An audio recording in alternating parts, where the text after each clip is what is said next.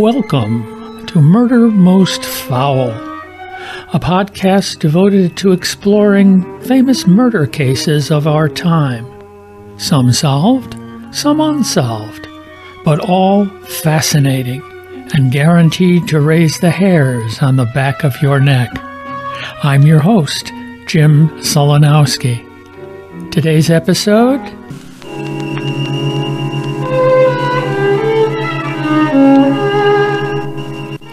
Beyond Suspicion.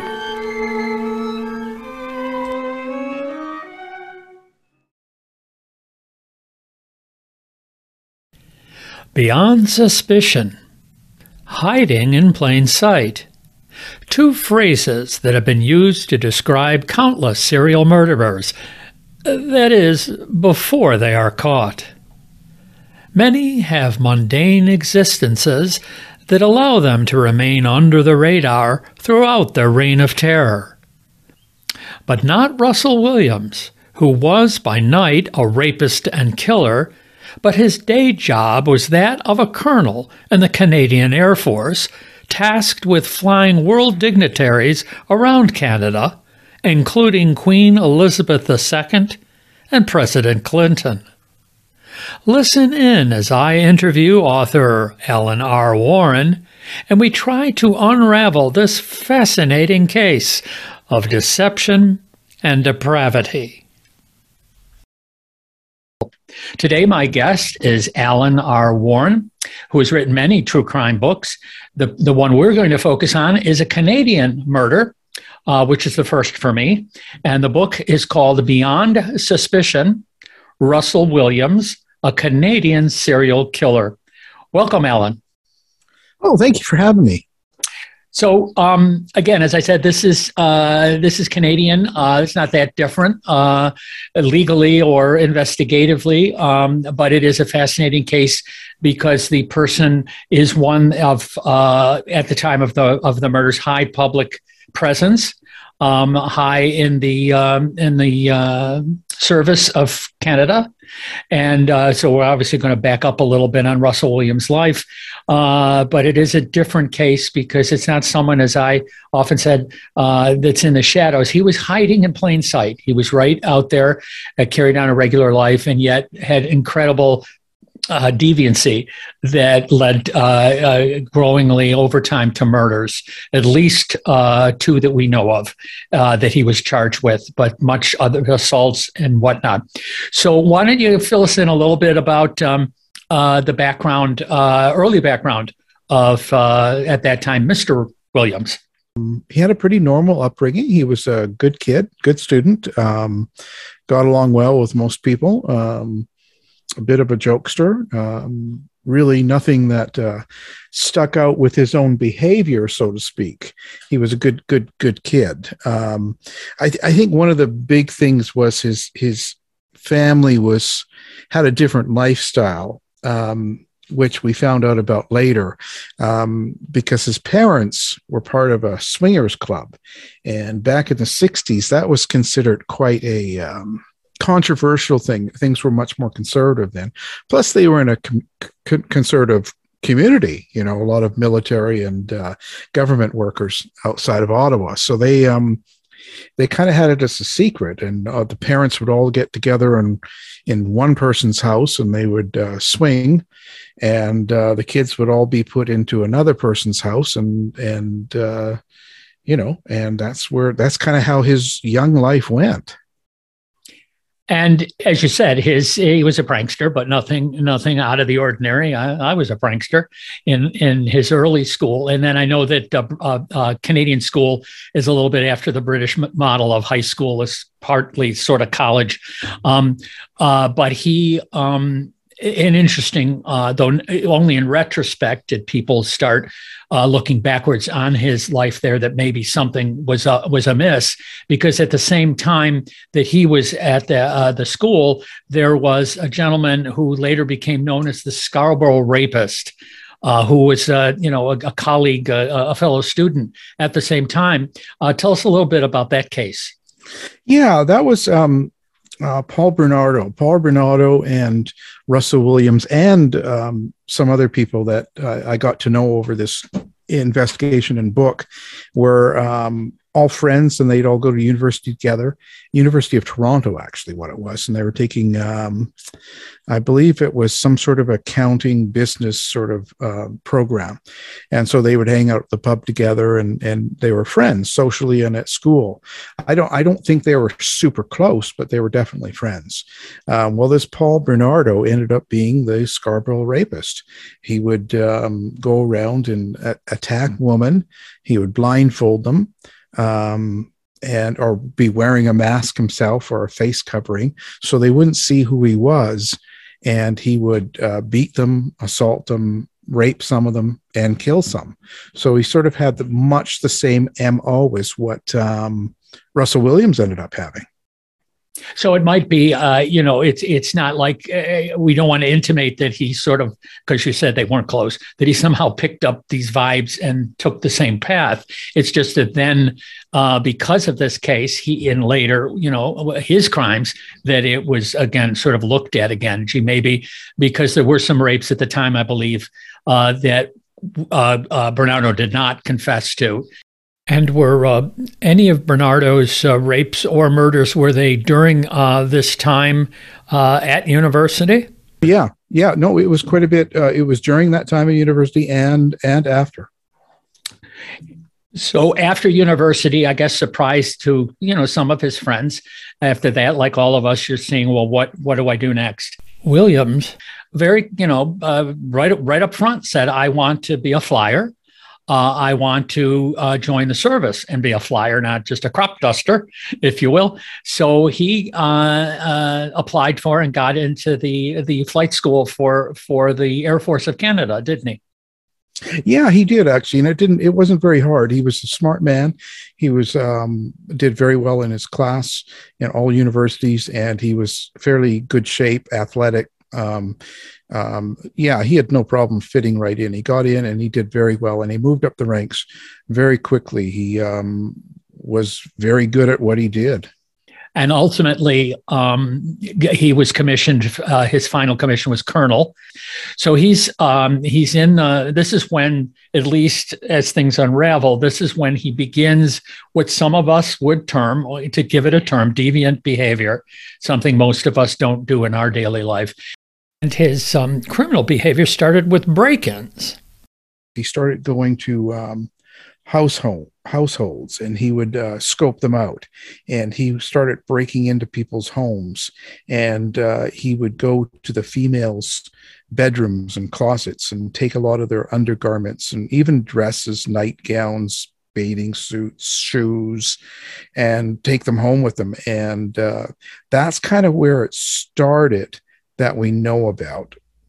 Now, and aside from just, and again, I do have to remark at this point that the book, which I've read several times now, Beyond Suspicion, Russell Williams, a Canadian serial killer, is when we get to the assaults and the ultimate murder of two women, it's very graphic. The book is graphic. The graphicness of it comes from several places.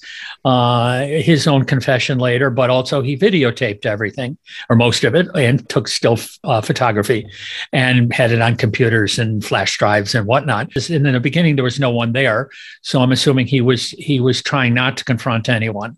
So he didn't want to, he didn't want to be caught. So he'd go in and do this. And he kept souvenirs. In other words, when he would stay in there and pleasure himself with this clothing, he would take, not necessarily all of it, but he would take some of it with him. And later we'll find out he sort of saved it in assorted duffel bags. Yeah, because he would. So for every place that he went to, that he took items, or if he later, when he started attacking people and started doing more violent acts around these people, he would he would keep items, and I'm not sure, there's no real significant reason the type of items he kept, but he would keep items, and it would be from that break-in, from that attack, that assault or whatever, and he kept them separated. He also took pictures of all of them, and And so it was kind of, I'm not sure if it was like souvenir or if it was something to remind him of it. That's kind of the suggestion, was he wanted to keep, um, some reminder of it so he could relive the event.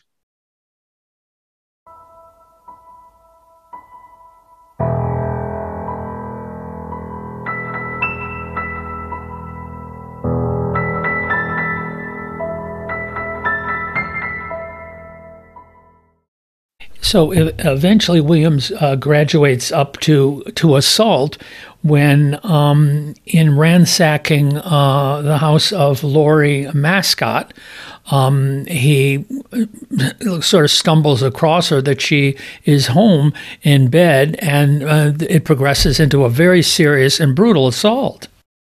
Well, that one he was surprised by. That one was, he was still learning his trait, so to speak. His big thing was not to be seen. He didn't want to be seen. He figured he could do what he wanted, and if they didn't see him, he would be okay. So, he would always cover his head with a mask, or, a full toque covering, or he would cover the girls' heads.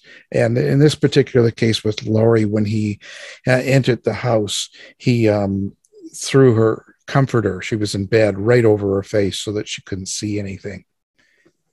And his assaults, as they grow, of course, aren't just power over the victim. He strike them. He would not. He didn't want to kill them too soon, or even kill them at all. But he did. As we progress forward, he's using violence as well as the control of he was obviously stronger than the women. Yeah. Oh, yeah. Yeah. He was much stronger. He's bigger, stronger, big man, strong man, military, very athletic. And if he catches someone by surprise, he just jumps on them, and even his body weight alone would hold a lot of people down. Like with Laurie, she was in her bed, and he was able to grab her and cover her, and almost suffocate her with her own comforter. So, he had no problem getting control over his victim. In this case, he had the camera with him. Yeah, in every case, even when there was nobody there, he always had his camera, his gear, so to speak, and that was part of it. He'd set that up in a room or in the bedroom, or if he moved somewhere else. But he had that going, and so there was also, in all these, there was conversation. In other words, there was speaking back and forth. The woman was not unconscious. And she, in each case, there was, depending on whether they were pushing back or not, there was conversation. Oh, yeah. Yeah, he was very involved. He engaged with them completely. He would eventually tell them what he wanted them to do and how to do it and where to go and what to wear. And he started giving commands. So yeah, he had no problem speaking. And that was sort of the problem with that first case with Lori, because she could only go by the voice, and she identified the wrong person to begin with. And so that became an issue in this particular case as well, because they did have someone else as a suspect and even arrested at first. So this caused problems getting this case go further. And that was Alan Jones in this case. Yes, right. So he was a neighbor of hers. And also we need to point out that Russell didn't go far afield. He didn't go 20, 30, 40 miles. He was doing this close to home. So he was also a neighbor. Was he not also a neighbor of Alan Jones? Yeah. He was actually right next door to Alan Jones at that time. His cabin was right beside. They were 2 doors away from each other. So they were very, very close neighbors. He spoke with him all the time. They spoke together. That what had happened was he had actually gone over there. Williams had gone over to Jones's place to find out where he used to go hunting, and he was going to try and set him up by placing parts of the body and clothing of one of the victims there as well. He took a pair of Jones gloves out of his garage and a few other pieces of things that, like, it was an old blanket that I think his dog used to sleep on. And he took that and left it where he was going to set him up. the thing you have to think about is that once someone in a small community like that is accused of murder and rape and they're arrested and interrogated, it puts a lot of pressure on them and the neighbors themselves. A lot of them believe that this person's, somewhat guilty or is a bad person. So it really hurts them in these areas. How long between her assault? So now we're growing. The next case is a murder case. About how much time elapsed between the two? It didn't seem like it was very long. He started becoming more and more aggressive each time.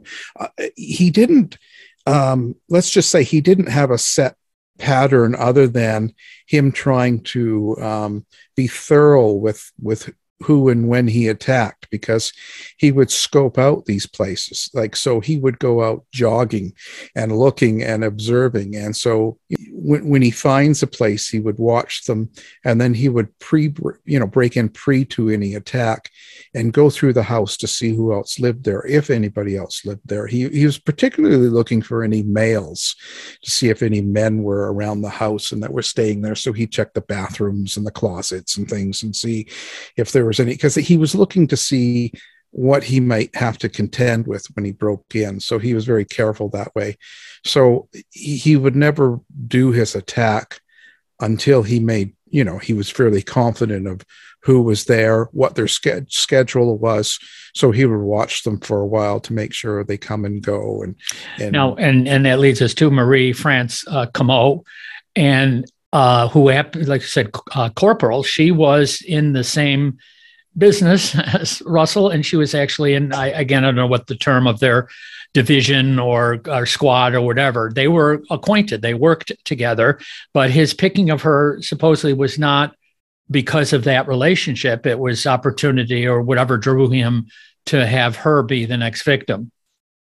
Yeah. He was aware of her because he had assigned her on one of his duties of flying a dignitary. I believe it was something to do with Iran, and a leader there, and back and forth to Canada.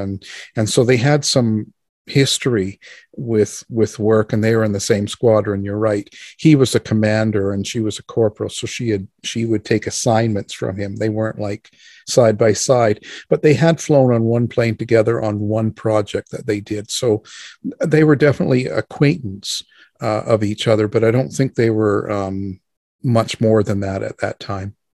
Now, do we know whether she, again, as with the case of Lori, was she asleep when he attacked her, or did he pop out of a bathroom, or how did the initial encounter? Well, he actually snuck into the basement and was waiting down there, because he would wait and wait for them to go to bed, wait for them to be in a vulnerable position, let's say, where he would have an easier go of it, so to speak. And especially with her, because she was military and she was in good shape. She was strong, athletic, and had a lot of fighting history. So it's not like, the more he was prepared, the better. So he was in the basement. She was actually on the phone, I believe, with her ex-boyfriend at the time. They had split up a while back, but they were still sort of seeing each other or hanging out, I guess. I think she was talking to him about getting together the next day, because she had just got back from a trip and they were going to catch up. And when she hung up the phone, she was looking for her cat, and she went down the stairs kind of looking to find her cat. She couldn't find. And that's where he was. And that's when he attacked her. And again, like with Lori, and even more with the final case that we're going to talk about, the final assault, this didn't go quickly. No, this was a long one. He was, there was a definite thing about punishing the woman that he was with. He wanted to make sure that they were assaulted over a long period of time. He wanted to make sure that it wasn't like a quick kill. He got more out of the assault and probably the rape itself, and than the killing. So this took a long time. Plus she also put up a good fight. He had to knock her out a couple of times during the altercation, and he showered with her and did all sorts of things. So this was a long, drawn out process. So long, that it could be 8, 10, 12 hours even at times. And to point out once more, in case we forget, let's go to the videotape. So it was all, all is a general term, but it was videotaped, comprehensively videotaped by him. And I'm sure I can't think like a victim because I've never been one, knock on wood.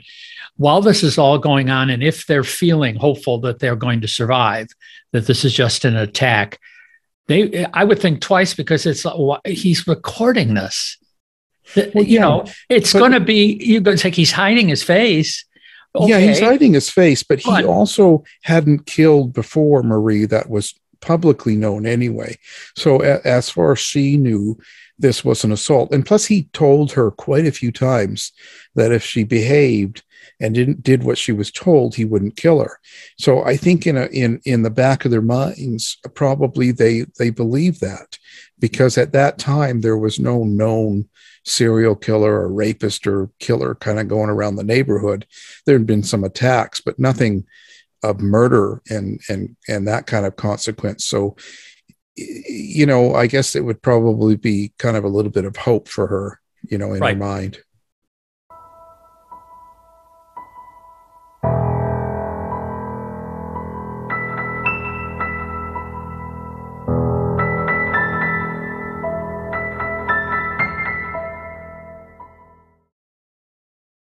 And I think you point out in the book, one of your sources was in the medical, in the psychological field, and sort of had a theory, at least, at maybe, if there is such a thing, why he was doing what he was doing.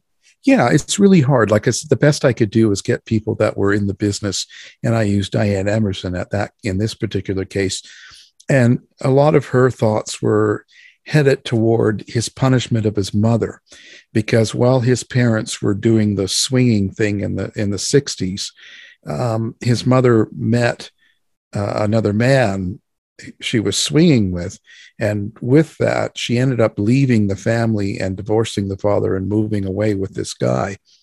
And this really bothered him, and probably more so than we know. And this sort of led to this behavior, probably because in the first incidents with other women, he didn't even rape them. He was just assaulting them and had their face covered. So he didn't, he was punishing his mother in a sense without her face being displayed. So that was kind of her theory. And there is some sort of truth to this, because he definitely wanted them to suffer over a long period of time. And we should point out, of course, speaking of marriages, he was married throughout all this time to the same woman. Yeah, and she was an accomplished woman. She was actually the one of the CEOs, running operators of the Canadian Cancer Society, based in Ottawa, and so she had a fairly important and good job, and so she was not, by all means, like just a housewife, so to speak. Not that it's just, but she was a very active and intelligent woman, and she came from BP oil family, and so she was well educated. She had money. She had a good job. So she was very accomplished. So yeah. What can I say? We'll talk a little bit later about the possible after the trial, the possible involvement, speculation of involvement, or turning a blind eye, to the activities, and the sort of only, not necessarily excuse, but you could say, well, maybe not, is because they had two residences. And tell us how that worked as far as Monday through Friday, and how far apart they were.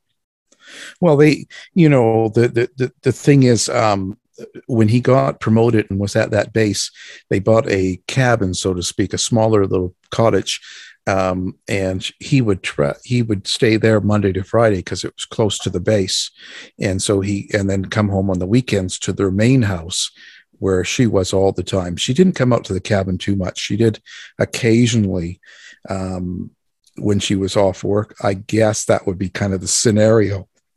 Another example of the ultimate cold-heartedness of Williams is that not long after the corporal was murdered by him, he eulogized her at her funeral on the base. Yeah, he actually spoke at the funeral. He was actually one of the main speakers, and it was kind of a combination. He was the leader of the base and that particular unit, so I guess it would be kind of a thing to do, but it was kind of a weird scenario, especially afterwards, because he was there with the parents and held them and talked to them, and he made a big to-do of all this. And what a good... I'm sorry, you said weird. You're a writer. Can you not come up with a better word than weird? No. this takes chutzpah. Well, it does and it doesn't, because I think in his mind, you always put yourself in the setting. I think he believed he was almost two separate people in this particular instance. And this is not so unusual, because he had a big military base, he had a big career, and that was sort of one image and one person he portrayed. And it was sort of different than who he was at home. And I think a lot of people do this in these kinds of jobs. And of course, he's not done yet. He's got one more before he is caught. And that is a young lady named Jessica Lloyd. And this one, like I said, it's good that it was the last, because he's getting more detached. And we'll find out in a moment how detached he could get from this particular crime. But let's discuss Jessica Lloyd. Jessica Lloyd was another one. He would go out jogging quite often and kind of scope out neighborhoods. And he spotted her one day exercising. And this, for some reason, he was attracted to her. Not sure, what it was that caught his eye. And so he started observing her. And after a while, he started catching on to her schedule and how she, when she came and went and all that and behaved. And so again, like the others, he broke in when she was gone, scouted out the house, realized that she lived alone. And so this would be a perfect target. And so that was sort of the setup in her particular case. And so was it again a situation, was it similar to the other two, that he broke in and waited for her to sleep? Or did he come in after he felt she was asleep?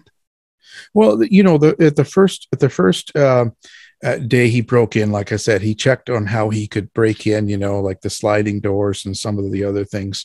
And he kind of got to know when, in what she was doing and all that stuff. So he broke in before she would get home, waited again, hiding. And she pulled in a little bit later, I believe, than she should have been. I think it was around 11 o'clock when she pulled in. And so he would wait until they got to bed. The house would be dark, and she was gone to bed and asleep. He entered the room and saw her lying there. And I guess he was waiting to see if he tries to see, okay, if she's sleeping or not. And he moved toward her, and he would strike her unconscious with his, flashlight. Typically he would hit them over the head, but just as he was doing that, she got up, she suddenly, and so he grabbed her and told her, don't scream, and then that's when he started ordering her and told her that if she did what she was told to do, she would live. And then he tied her hands up, and and that's kind of how it started. And that's kind of what he wanted to do, was to get control of them and get them in the position, because he wanted to keep his identity covered, and then and where they couldn't or wouldn't escape. And again, the graphic details are on the book, but some of the just basics that aren't graphic but strange, sort of like I don't want to be facetious, but a wedding photographer, he would pose, I want you on your side, I want you on your back, I want your legs raised. And he'd make sure that's the way he liked it, and then make sure the camera was positioned to see everything, and then do some sexual act. Yeah. He had things in his mind of how he wanted to take their picture. Because even in this particular case, too, with Jessica, even he would even stop her when he's walking her down the hall, because he wanted to get all sorts of pictures from all sorts of angles, doing all sorts of things. Again, it's hard for me to identify exactly what he was looking for, but he had something going on in his mind of what he wanted to catch on film. And then there was he had an appointment issue. So he wasn't done, and yet he couldn't leave. So what did he do next? Well, so you're right. He had only got so much of the job done of what he wanted to accomplish. And so what he did was he made her shower, and then he changed her clothes, tied her up, threw her in the back of his truck, and took her home to his place, put her in the basement, tied her up, and then he took off to his appointment. And his appointment was with a CIC, which is kind of the Canadian version of the Secret Service, because he was a pretty high-ranking officer, and he had a lot of duties that were top security. So he had to go for a 4-hour interview with the nation's security team. And so he went and sat there, did that interview. Then he came back home, and he went back to what he was doing with her, but now it was at his place. And the unique thing about this is, even talking with the security branch, and one particular person that I have in the book that he was one of the interviewers. He also said how there was not an inkling of anything being out of place with Williams. So not only was Williams able to assault and rape and attack and take pictures for 6 to 8 hours, and then tie her up, and then go in with no sleep. You got to remember, this is all night, so he's had no sleep. Then go in and have his 4-hour interview, and then go back and continue. And they were not able to pick up any notions that there was anything wrong. Like, not even, he seemed kind of tired. Nothing. And after this very successful interview, he does return to his own home, where Jessica Lloyd is still tied up. And unfortunately, he does kill her. I think he in himself knew that he would have to kill her, because there was too many variables here, like, by being in his basement and things like this. So it would be more than likely that he would have to do that. But again, he made no admissions to this. So we don't know for sure, but he did come home, and he did continue his assault and pictures and all of that. And he did kill her. And then he took, like, moved the, I mean, after she was dead, he was what's what I'm looking for? Handheld camera, maybe, but he was taking pictures, different angles or whatever, either pictures or video of her dead body, correct? Yeah, actually, because he would hit her. He hit her over the head with the flashlight, and she's laying there bleeding out on the head, and as the pool of blood is getting there and stuff, he would take several pictures of all of that while they were dying.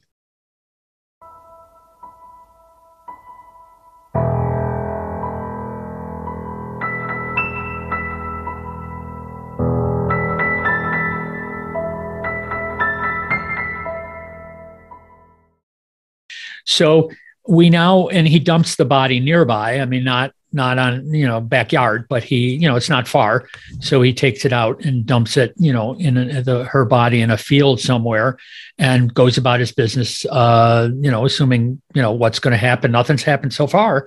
So, but he does, before he becomes a suspect, am I correct that he decides to throw suspicion on someone else, and decides, why not his friend and neighbor, Larry Jones, right? No, actually, I don't think he felt any heat. I don't think there was anything to do with that. I think he just thought, because it was making the news now, and it was becoming, more popular in the sense, talking about it, people were becoming on guard, and it was creating a little bit of a stir. He thought that he would take the edge off, so he could freely continue his behavior. So I think it was more about that than him feeling any heat. And how did he progress on? Well, that's when he took the gloves and the towel and the blanket and started putting it in places near where where he would put parts, clothing of the bodies or clothing of the victims, so that they would tie it to tie it to his neighbor and start investigating him, and then taking him in. And then, of course, it makes the news, and everyone thinks, okay, the murderer's caught, the killer, the rapist, and all that is caught. And then so the neighborhood kind of goes on more relaxed mode, and he can go back to, doing what he liked to do. But ultimately, poor Mr. Jones, is he interrogated again on this one now? Yeah, he actually is. He's they pretty much thought it was him, and so did the community, and it still affects them to this day. Even though he's moved and it's years later, it's still there's still people that were convinced he was a murderer, even though we know he wasn't. So it was very effective. And then again, it's all police work. At that point, they get a clue that they think is useful, a tire tread. Tell us about how that takes us forward. Well, what he did was, when he would stalk these victims, and so on his last one with Lloyd, he was watching, and he parked his Forerunner out in a field. It was an empty field near her house. It was kind of a lot, 2 lots that were open and no houses on it. And he had parked there. And even when he came back to break in and to eventually rape her, he also parked there. And so when he drug her back to his place, like he made her wear clothes and he carried her out, both their footprints were in that field in the mud, as well as his tire tracks. And so the police took that and had that on hand. And so what they did was started doing just road checks, so they would stand out and, just talk to people as they drove by, and they would kind of, it was a facade, because they were doing it under the impression that they were looking for drunk drivers and stuff. So they would, how's your evening, and to see if they were drinking and stuff. But what they were really looking for was the type of tire tread that the vehicle had left. And one of the officers noticed that, when Williams came through that on his way back from work, that it matched. It looked exactly the same. So, of course, they were under that facade of, drunk driving sort of thing. They just let him go. But that officer reported it to the detectives, and therefore, so eventually they called him in for an interview. The interview / interrogation / confession, I'll be upfront about it, is on YouTube. And it is one of the better, because it's clear. The audio is clear. A lot of times it's so garbled, no matter what they're using as audio and video. One looks like it's a phone camera, and the other looks like it's a regular camera on the interrogator. But and his name was? Oh, Smythe, Detective Smythe.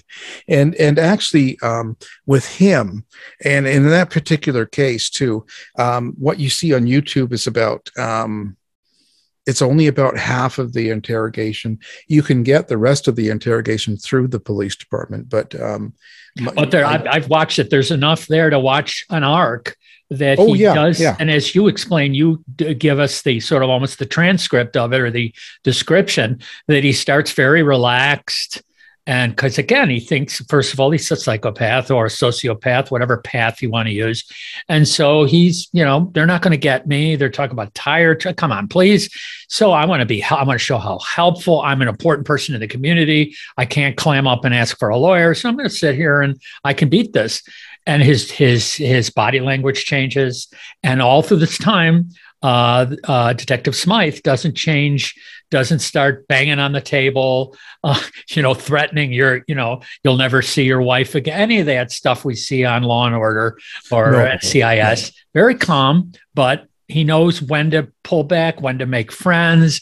At one point, Williams asked him to call him Russ, not Russell, and so they get the relationship going. And by the end, he confesses.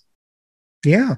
It took a matter of hours. It was quite a while, but it was a slow process. But he had the patience, to take him through that, and to it was one meeting. One meeting. Yeah. And it worked really well. And so he does not go to trial, thankfully. I think there's a lot of reasons for that. But, if you're caught, this stuff, you'd rather it not come out. And of course, these tapes, maybe if it, again, in America, would probably be played for the jury, these tapes and whatnot. But so he pled guilty. And aside from you say, well, okay, it's confession, but he's got the boot print, which is very specific to soldier boots, and the tire track. And then, of course, through search warrants, they find, as we mentioned earlier, these duffel bags that maybe, I'm not even sure if it's individual, each activity or each encounter has a duffel bag, but there are several of these duffel bags with underwear and articles taken from a home. And then there's the video. And this again leads us to wondering why the wife didn't know, and that impacts on her just a little bit. But he did plead guilty. Yeah. He just took the plea. He, he would go away for life. No trial, nothing like that. Nothing like that happened. He just went to the court, said, yeah, that's me, did it, over, away for life. Simple, clean and done. In Canada, there's no death penalty or nothing like that. When you commit the murders like this, where it's first degree, it's away for life. There's no parole. It's just a done deal. So let's talk again just a little bit as we get to the end here about the involvement of his wife. She was at least looked at because people, again, they shared a computer. He had things on his computer, his laptop, the bags. How could they be? Because they were in either both or in the house that, again, the only defense was, well, I wasn't always with him. But he kept this stuff, she did visit the other home. So whether it was in the cottage or their regular or their, the other residence, he must have had these things in both places in his computer with him. How could she not know? Well, that's the question. I don't, again, in the book, I don't give an opinion. I just sort of lay out what we know. And what we do know is that she did share that computer with him, that he did have all the pictures on there. He even had them shortcutted on the desktop. He had the duffel bags laying around the house. They were not hidden. There was a lot of things that if she didn't know, the very least was he wasn't scared of her finding out, because he would have at least attempted to hide this stuff and not have it so easily found. So who knows? We don't really know where it stands. I mean, she ended up paying out the lawsuits that had been filed against him for damages to different victims that survived, as well as families, because the Supreme Court of Canada decided that she could be held liable, being his wife. So she settled. To the tune of about how much Canadian money? Well, we don't know exactly, but I know he was being, the total lawsuits were just over $7 million. And what she settled with them, we don't know. It's not been disclosed. So she settled with all the lawsuits, paid them out, and went back to the UK, and hasn't been back since. I'm assuming divorced him. Yeah, she did file for divorce eventually, and it did. And she is now officially single or divorced from him for sure. It's all done now. As I mentioned at the outset of this interview, what drew me to this case was the startling fact that Colonel Williams was indeed hiding in plain sight in a very important and prestigious position as pilot to world leaders who visited Canada, not the least of which was Queen Elizabeth II and Prince Philip. But surely they had their own planes, pilots, and security. How did Williams get the gig that continued right up to the moment he was arrested? Well, both Canada and the UK, we have like a system set up where it's illegal for foreigners to have any sort of firearms or aggressive equipment like that. So what they do is they make an arrangement with, a president or somebody from another country to come into the country with their security, land wherever they're landing. And then in this particular case, Russell Williams was in charge of your transportation while you were in the country. So he would set up he would make all your plans, transport you everywhere you needed to go with his officers and with our Secret Service in Canada as well. The Secret Service from America would be able to be there as well, but they had to be unarmed. Yeah, they're supposed to be unarmed and carried around with us. Now, and to point out, not only did he arrange, but he actually flew actually was the pilot on certainly one or two of the Queen. Yeah, he was the top dog. So if you were the Queen or the president or anybody like that, you had him in charge and on the plane, and everywhere you went, he was there because he was like top dog. Some of the other dignitaries and mayors and different other people that came officially to visit would have other military officers. He would still arrange it, but you'd have other people. But if you were the top, you were the big guy, you were the one that, he would be with you. And this was going on, of course, because he's caught while he's still doing his job. So it's not after, before. It's in the middle. He's continuing his position while this is going on. So he's committing these assaults and rapes and murders while he then goes in and does his day job of squiring around the Queen. Yes. Yeah, exactly. It just sort of he was totally beyond the suspicion. Oh, really? What an interesting title. He was beyond suspicion. Yeah, yeah. It's a good name. It's a great name. Now, speaking of which, I do want to, as we close, I want to point out that Alan is a repeat visitor to Murder Most Foul. His first encounter with me and you folks is a book called The Killing Game. Clever title because it's about a contestant who was on the dating game during his career as a murderer rapist. And his name was Rodney Alcala. And so you can read or listen to the podcast, The Killing Game. But what's also fascinating is you can go on YouTube and see that entire episode, which is creepy. He's creepy, but it's creepy. And he was picked by the Bachelorette. And he was very smarmy in his answers, which is part of it, to be flirty and whatever, double entendres. So, but then the shtick is that I read later, of course, is that you meet with a chaperone. You're going to go on the date with a chaperone anyway, but you meet backstage in the green room and you chat and set up where you want to go. And there's an out for the woman that she doesn't have to go. And she just thought he was too creepy and she didn't go. So that book, you really should read it. And you should also listen to the podcast, The Killing Game, that you can reach through, of course, my website, Murder Most Foul. Well, let me just close with asking you, I forget, how did you get involved with this case? There's so many things out there. You've written so many books, so you can't write about everything. How did this one come by you? Well, a publisher approached me out of Toronto and asked if I would do a short read on this because he was doing 12 cases with 12 different writers. And so I did, and it did really well. And he came back to me and said, would you do a full book on this, not just a short read? And so one thing led to another, and I did that. So it was the very first thing I ever had published, the very first thing I wrote. So yeah, it's the original. It's quite a few years old, and then the new update. It's been updated twice now. So and you have a radio show. Is that true? Yeah, I have a radio show that's on a lot of West Coast feeds for NBC. So it's called House of Mystery, and it's on from LA up to Seattle.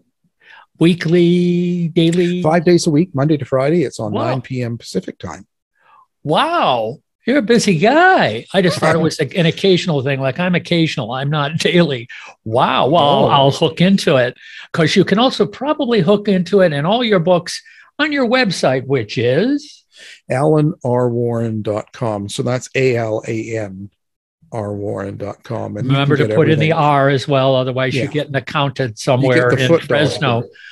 So you don't want that. Well, I want to thank my guest today, as I always do, Alan R. Warren, who's written many books. So again, pick up any of them.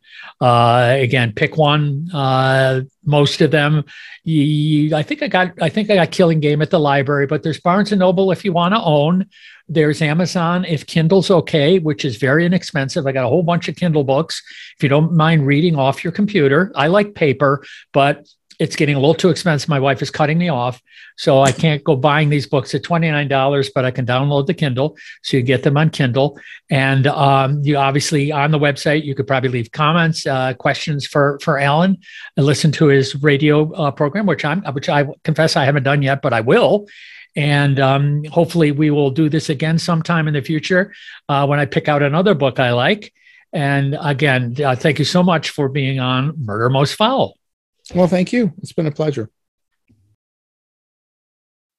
In closing, let me just add a few small moments from the interrogation/confession of Colonel Russell Williams.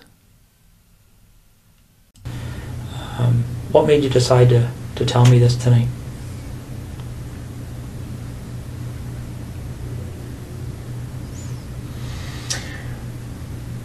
Mostly to make my wife's life easier. Is what you've told me tonight the truth? Yeah. Okay.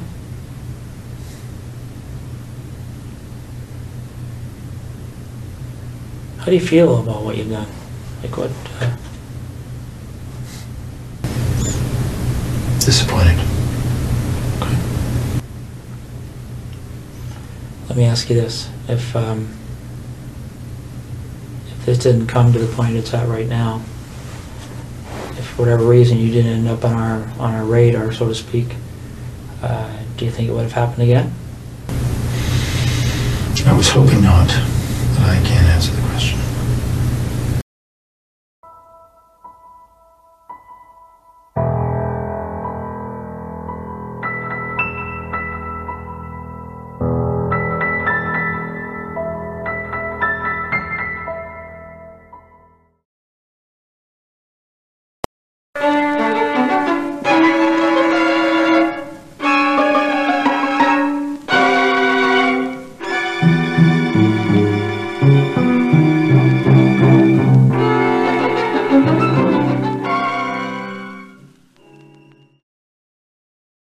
So I'd like to thank you folks for kindly tuning in for another episode of Murder Most Foul. If you liked what you heard, I hope you'll tell your friends. Information about the podcast and an email link that can get a message to me can be found at the podcast's website, the address being www.murdermostfoul, all one word, no caps, no spaces.com. So until we meet again, stay safe, and for God's sakes, don't murder anyone.